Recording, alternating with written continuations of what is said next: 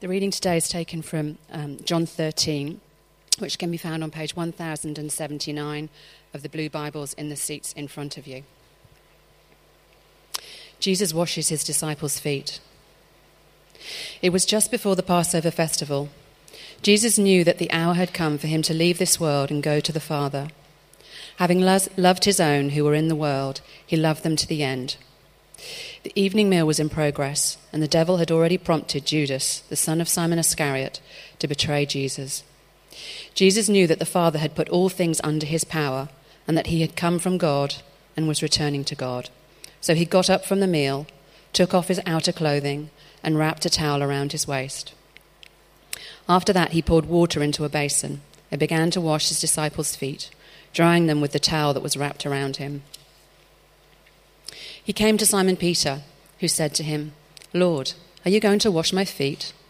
Jesus replied, "You do not realize now what I am doing, but later you will understand." "No," said Peter, "you shall never wash my feet." Jesus answered, "Unless I wash you, you have no part with me." "Then, Lord," Simon Peter replied, "not just my feet, but my hands and my head as well." Jesus answered, "Those who have had a bath need only to wash their feet. Their whole body is clean. And you are clean, though not every one of you." For he knew who was going to betray him, and that was why he said not everyone was clean.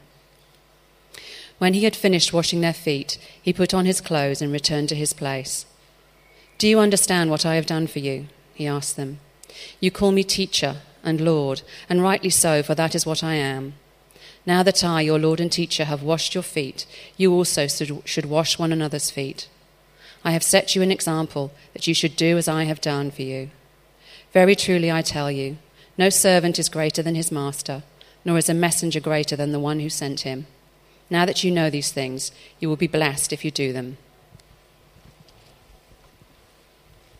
Thank you for that. Good morning, everyone. How are you? It's good to see you. My name is Pete, and I've actually come on board with Dave Hambury at the night church recently, which is good times. So it's good to be here and good to be preaching to you guys today. And we've been in a 4-week series on the Apostle Peter, and we aptly named it Regrets I've Had a Few. And so I'm happy to get into it. I'm excited. So how about we commit our time to the Lord in prayer? Let's pray.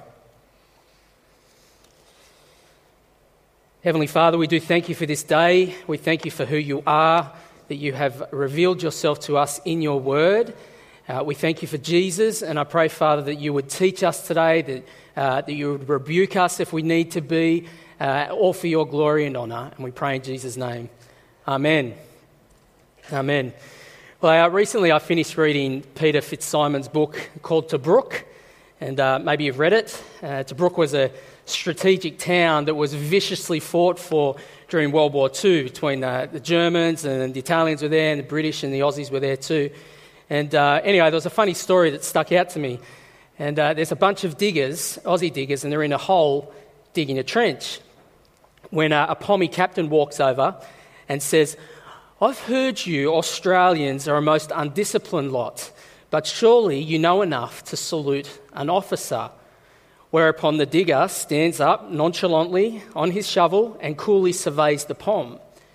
Then without a word, he turns his back to him, picks up his shirt, puts it on, does up the buttons, tucks his shirt into his shorts, and turns back to the captain, showing him for the first time his epaulettes, which signifies that instead of a nameless digger, this man in question is actually a major. And the colour drains from the Englishman's face before coming back and then running back out again. To this point, it has been simply inconceivable that one who carried so high a rank would be found doing something so lowly as digging. I like that. At this poor old Englishman, he immediately regrets his pompous attitude. But it's understandable because it's controversial what's happening here. The major is on his hands and his knees, and he's helping those who are below him in rank. Now, I do think, to our credit, that Aussies are maybe a little bit better at this in society. Maybe we're a bit more humble. It's kind of self-defeating, but it's true. I think subtly, though, maybe we are in society a little bit like the old Pommy captain. And I think that we see his attitude, it is evident in society all around us, every day. Just look at your own workplace. Imagine a commercial pilot jumping out of the cockpit to run down and clean the toilets for the passengers, or a judge jumping down and mopping the floor when everybody's left the courtroom. It's a bit controversial. And I think this hierarchical mindset is there in society, and I think, unfortunately, it can filter into the church. You might be that person, I wouldn't do that job. Like, I just wouldn't. That's for somebody else to do. Or I'll do this, but I won't do that. That's where I draw the line. Well, I think that Jesus is concerned with that attitude, and I think that's why he teaches us about it today, and he addresses humble service. But before we get to it, I think it's important for us to orient ourselves in the book of John. Where are we? So for context, John 13, 1-17 records events that took place on the night before Jesus died. And not all events, it's fair to say, are recorded on this night in John's Gospel, but they are recorded and picked up in the other Gospels. One example is recorded in Luke, and that's a conversation that's happening between the disciples, and they're all discussing who's the greatest between them. And Jesus, always being the relevant teacher, he knows what's doing, teaches about this, teaches about humble service to these guys, about looking out rather than in. Now, the narrative itself that we just read can be broken up into three main sections: verse 1, verse 2 through to 11, and then verses 12 through to 17. And so we're going to attack it like that and make some observations as we go through. So let's get to it. Verse 1. It was just before the Passover festival, and Jesus knew, and we'll come back to that because it's important, that the hour had come for him to leave this world and to go to the Father. Having loved his own who were in the world, he loved them to the end. Verse 1 you could look at as kind of a banner that's waving over the rest of this section. It's like the book blurb that you read that makes you want to read on. It's all about Jesus' love, how he's loved them and will continue to love them to the end. And then it goes out and shows us how that love manifests itself in the way he serves. And that is because humble service is significant to Jesus. And that's the first thing. But let's have a look. This event, as we said, took place at the Passover, and tomorrow Jesus will be dead. So this is one of the last things that he's teaching these guys. So I think that's pretty important. 3 years of ministry, this is one of the last things. Now, my beloved, Lisa and I, if we run out of milk, we write on a post-it note, get milk. And the note sits right by the door so that I don't forget. So when I go out to work in the morning or wherever I'm off to, I give my wife a kiss, I look up, and there it is on the door, get milk, so I don't forget. I think this is the same thing. Just before Jesus walks out of the door of this world, this is what he posts, because he doesn't want these guys to forget it, and he doesn't want us to forget it. Humble service is significant to Jesus. That's the first thing I think we need to note here. Now, in the second section, in verses 2 through to 11, this is where the action happens and Peter takes centre stage. And as we go through, I think the thing that stands out most clearly is that humble service is countercultural. Let me read verses 2 and 3. Please have your Bibles open. Just see that I'm actually reading it. It'll be up on the screen. The evening meal was in progress, and the devil had already prompted Judas, the son of Simon Iscariot, to betray Jesus. Jesus knew, there's our word again, as before, Jesus knew that the Father had put all things under his power or in his hands, and that he had come from God and was returning to God. Now, there are two clear major players here. There's Satan and there is Jesus. Both are powerful, but John's clear tactic here is to emphasise the all-sovereign power of Jesus over and above anything else, including Satan. He knows everything. He knows all. He's all-powerful. John wants us to know that Jesus is no ordinary man. He's an extraordinary man. He's the sovereign king over all things, and John's doing something clever here. It's radical. What he's doing is he's elevating Christ, elevating him above everything else in order to shock us with what comes next. I'll read on in verses 4 through to 5. So he got up, that's Jesus, from the meal, took off his outer clothing and wrapped a towel around his waist. After that, he poured water into a basin and began to wash the disciples' feet, drying them with a towel that was wrapped around him. What we have here, first up, is striking. We have a king who is in the mud. A great king who goes extraordinarily low. Now, it was standard practice in early Palestine that when you entered into a house, that a slave would wash the dirt and the donkey poo off your feet before you went and sat down for your meal. You know, there's no closed shoes here. There's no tarred roads, just sandals and dust. It's a germaphobe's worst nightmare. And now, this night is unique in that it's the time of the festival. And so no one's dialing ring a slave and no one's paying double dollars. So there's no slave here. And so what does Jesus do? He steps up. He steps up and assumes the position. And he even dresses like one. Removes his outer clothing. And that's plural in that he removes a lot of clothing. He dresses right down just like a slave. When I worked on a mine site in a past life and in my high-vis clothing, occasionally some executive staff would come down on site in their fancy shoes and their suits to view the site and come and help out by maybe throwing a hammer around or something. Really? If you want to get serious, take off the suit, get in the high-vis, get amongst it. Let's see if you're fair dinkum, and it's the same here. That's why Jesus changes. He is fair dinkum about this work. That's why he dresses like a slave. And notice too how he doesn't get asked. He just does what needs doing. And he's purposeful about it. Gets changed. He gets the basin, pours the water. He prepares well. He's not doing a slack job. He's doing it well. The text continues, 6 through to 8. And this is what I call the dance floor of the text, because it is all happening here in this little bit. Let me read it. He came to Simon Peter, who said to him, "Lord, are you going to wash my feet?" Jesus replied, "You don't realise now what I'm doing, but later you will understand." "No," said Peter, "you will never wash my feet." What's happening here in this discourse is crucial for understanding the whole passage. You see, Peter's response is indicative of the way he thinks, right? What's in his heart. And the way he thinks, even if it's subconscious, is that service is hierarchical. In this case, it's based on Jesus' status. It's unheard of for a man of Jesus' importance, Christ, to serve an ordinary man like Peter and the rest of the guys. It's interesting that the foot washing, it says, happens during the meal. Ideally, this should have happened at the start. So my question is, what are the other 11 doing? And the answer is they're doing nothing. Why? Because they think just like Peter. This is a cultural thing.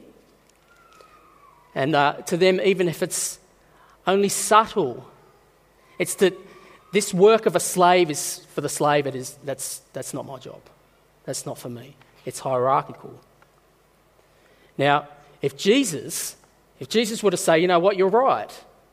I am higher than you," all he does is perpetuate a self-centered, self-important, superior mentality that Peter and the rest of the boys are going to take into life and into ministry. And it's pride. It's putting an emphasis on self-importance in the pecking order rather than humility, which always is other person-centered, regardless of who you are and regardless of who they are. And that's what Jesus is teaching. Now today, it's interesting because humility isn't considered a virtue. Not in modern day psychology. I mean, they typically define humility, and I quote from Baker's Encyclopedia of Psychology, humility is more frequently referred to as inferiority feelings or an inferiority complex. However, the Bible is utterly different to that. In that humility is about putting other people first, but that doesn't make you inferior to them. In a marriage, the husband ideally puts the wife first, But that doesn't make him inferior to her. That's the way we lead, through service. However, the reality is if our culture sees humility as inferiority, then it's rejected. And the natural swing is to pride, self-importance. Life is all about you. It's all about me. This is Pommy Captain's thinking. Peter's proclivity, it's clear, is to maintain a hierarchy, appealing for Jesus to put himself before others, but Jesus is having none of it. Verse 8, Jesus answers him, "Unless I wash you, serve you, you have no part with me." In other words, Peter, if you don't accept my service, but more so the principle of selflessness behind it, you can leave my table, because our philosophy of life is utterly different. Because to Jesus, it doesn't matter who you are. It doesn't matter what credentials you have, what you've done in life, good or bad. None of that stuff matters. What matters is humility, other person-centered service. That's what's important. But that's just a surface level reading of actually what's happening here. And John's theology, I think of it like a Magnum Ego ice cream. On the outside, it looks good, but on the inside, it's even better. At surface level, this passage could easily be read moralistically in that, okay, well, I'm going to serve people, whoever they are, because that's what Jesus said and that's what I need to do to be a good person. But to read the passage like that is to misunderstand it completely. You're only licking the outside of the ice cream, so to speak. You need to bite in to get the real message, the gooey goodness that's inside John's meaning. I'll read on. 8 through to 11. Jesus answered, "Unless I wash you, you have no part with me." "Then, Lord," Simon Peter replied, "not just my feet, but my hands and my head as well." Some typical unrestrained exuberance by Peter there. And Jesus answered, "Those who have had a bath need only to wash their feet. Their whole body is clean. And you are clean, though not every one of you." For he knew who was going to betray him, and that's why he said that not everyone was clean. And we'll come back to some of this in our application, but primarily what Jesus is doing here, he's explaining a spiritual truth by using a human example. Those who have had a bath are those who have been washed clean of the dirt of sin by the sacrificial, unconditional, other person-centered, humble service of Jesus when he gave his life in our place for our sin on a Roman cross. Central to Jesus' mission is selfless service on the cross. And if Peter doesn't get that, and if we don't get that, and understand and accept this humility, then we'll never understand the cross, and we'll never understand Jesus. The cross is cultural hierarchy tipped on its head. A king going low, dying for Peter, dying for you and me. That's the gooey goodness inside John's meaning. And we need to get on board that gospel culture rather than our own. Everything, our service for others, flows from Jesus' original service to us on the cross. Humble service, it's countercultural. This is crazy. It's controversial. My final point that I want to talk about is that humble service is imperative in the Christian life. That's the other thing that we learn here. The final 6 verses I'll just go ahead and read because this is where Jesus explains to us and to the disciples how the rubber should hit the road in Christian life. It's not on the screen. I'll just read it. From verse 12. When Jesus had finished washing their feet, he put on his clothes and returned to his place. "Do you understand what I've done for you?" he asked them. "You call me teacher and Lord, and rightly so, for that's what I am." John again is emphasising where Jesus sits in the hierarchy, up here. "Now that I, your Lord and teacher, have washed your feet," that's him removing those hierarchical barriers and going low in love, "you, his disciples, should also wash one another's feet. I have set you an example that you should do as I have done for you.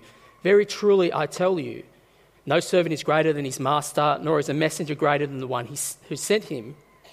Now that you know these things, you will be blessed if you do them." I think this immediately prompts 3 questions. that we'll consider when we think about the so what. What does this mean for us? Number one, will you be served? Number two, are you being served? And number three, do you serve? Will you be served? Are you being served, and do you serve? Firstly, will you be served?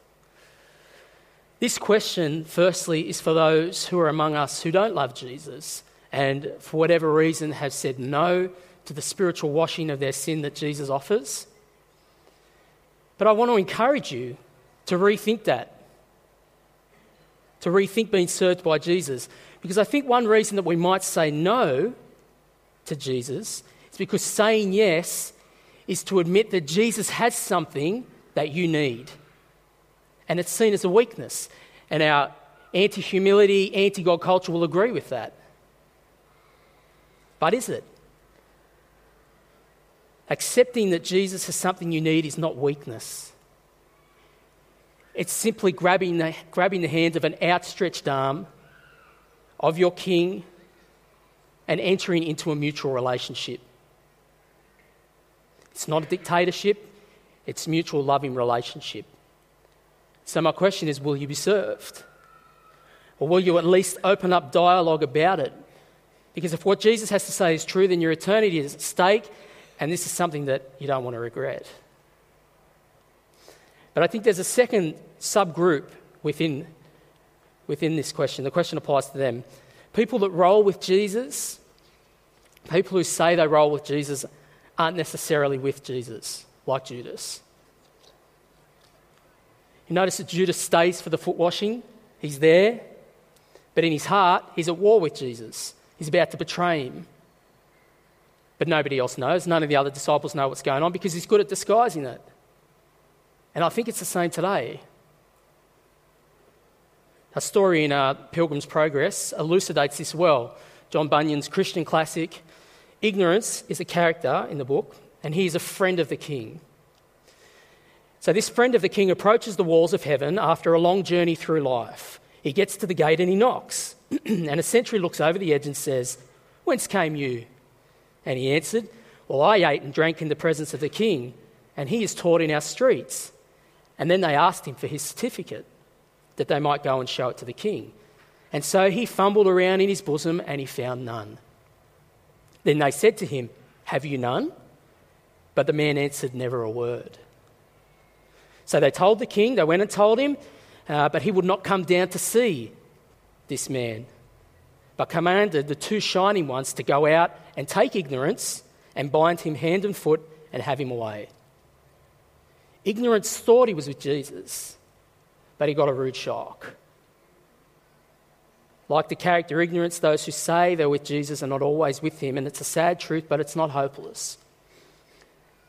And so what can we do about that? Well, I think we need to assess the fruit of our own lives. Because a heart that is with Jesus is beating with Jesus, it's beating with his for humble service that's outward looking to the world. It loves selflessly, it's other person centered because of what Jesus has done for them. It's in response to that. Now, if that's you, that person can be sure where they stand. It's worth thinking about. And secondly, are you being served? Now, this goes back to the text. Jesus says that those who have had a bath, Christians, need only to have their feet washed. This is a reference to ongoing spiritual forgiveness through repentance. Now, we know, as we learnt, that Peter has this weird view on Christian service, and he's challenged for that. And then he has his feet washed, forgiven. So I want to ask you, do you think like Peter? Because we're all in need of this ongoing spiritual soap that he's talking about here. Do I, even subconsciously, have a view of Christian service that's based on hierarchy of some sort? In that I'll do this, but I won't do that. Now, I'll leave that to him. He can pack up the chairs on Monday. I don't do that. That's for somebody else to do. What service is beneath you? At Christmas, we had the camels out on the Corso, and we have a pooper scooper every year. Goes around behind. I wonder if he'd offer that service. What about when the donkey urinates on the back floor like it did? Would you get down on your hands and knees and wipe it up with paper towel like one person did? Clean it up?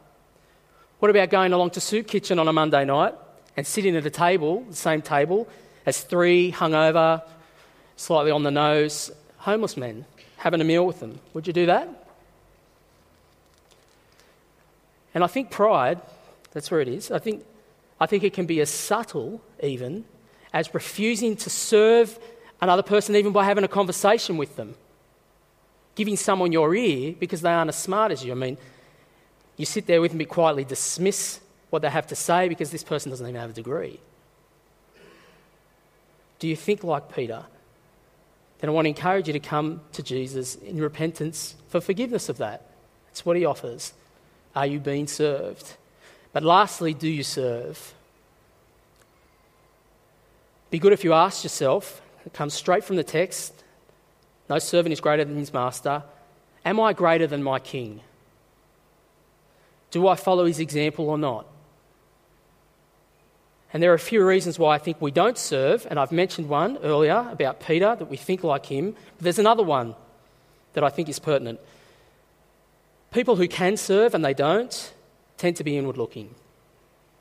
It sounds harsh, but it's a self-centeredness, it's laziness, it's all about you, it's just another form of pride. What's best for me today? I'm going to leave church as soon as it finishes and get home, got to make dinner, got other things to do, don't want to clean up, I'm not interested in doing anything else. For those people, church can be about coming and being served rather than serving, and it's utterly different to what Jesus is saying here. So I want to ask you, is that you? And the thing with inward-looking people is they tend to be blind to service opportunities, things that are around them, because it's just not on your radar. Not like something like what's the latest post on Facebook or what's doing in your email, what's happening at work, dinner. Is that you? And on the other hand, of course, there's people who just do it to be seen, out of obligation. It's the same thing. That's pride. So this would be a good time, I think, to reassess where we're at when it comes to serving others who are around us, because we don't want to regret this. And so why don't you ask someone today how you can wash their feet? Or this week, what can I do for you? Or just identify something and just do it. And we're always happy here to give suggestions. But there's no hiding from the message in this text. Humble service is important to Jesus. Although it's countercultural, it is imperative in the Christian life. We love by humbly serving because we have been loved in humble service. Let's pray. Our great and wonderful Father, we do thank you that you are a God who looks outwards, even within yourself, within the Trinity. How can you serve one another? We thank you that you too have served us, the Lord Jesus. I pray, Father, that we would be encouraged to be more like you and like Jesus. And so I do pray for that strength to do that and to follow our Lord's example. We pray in his good name. Amen.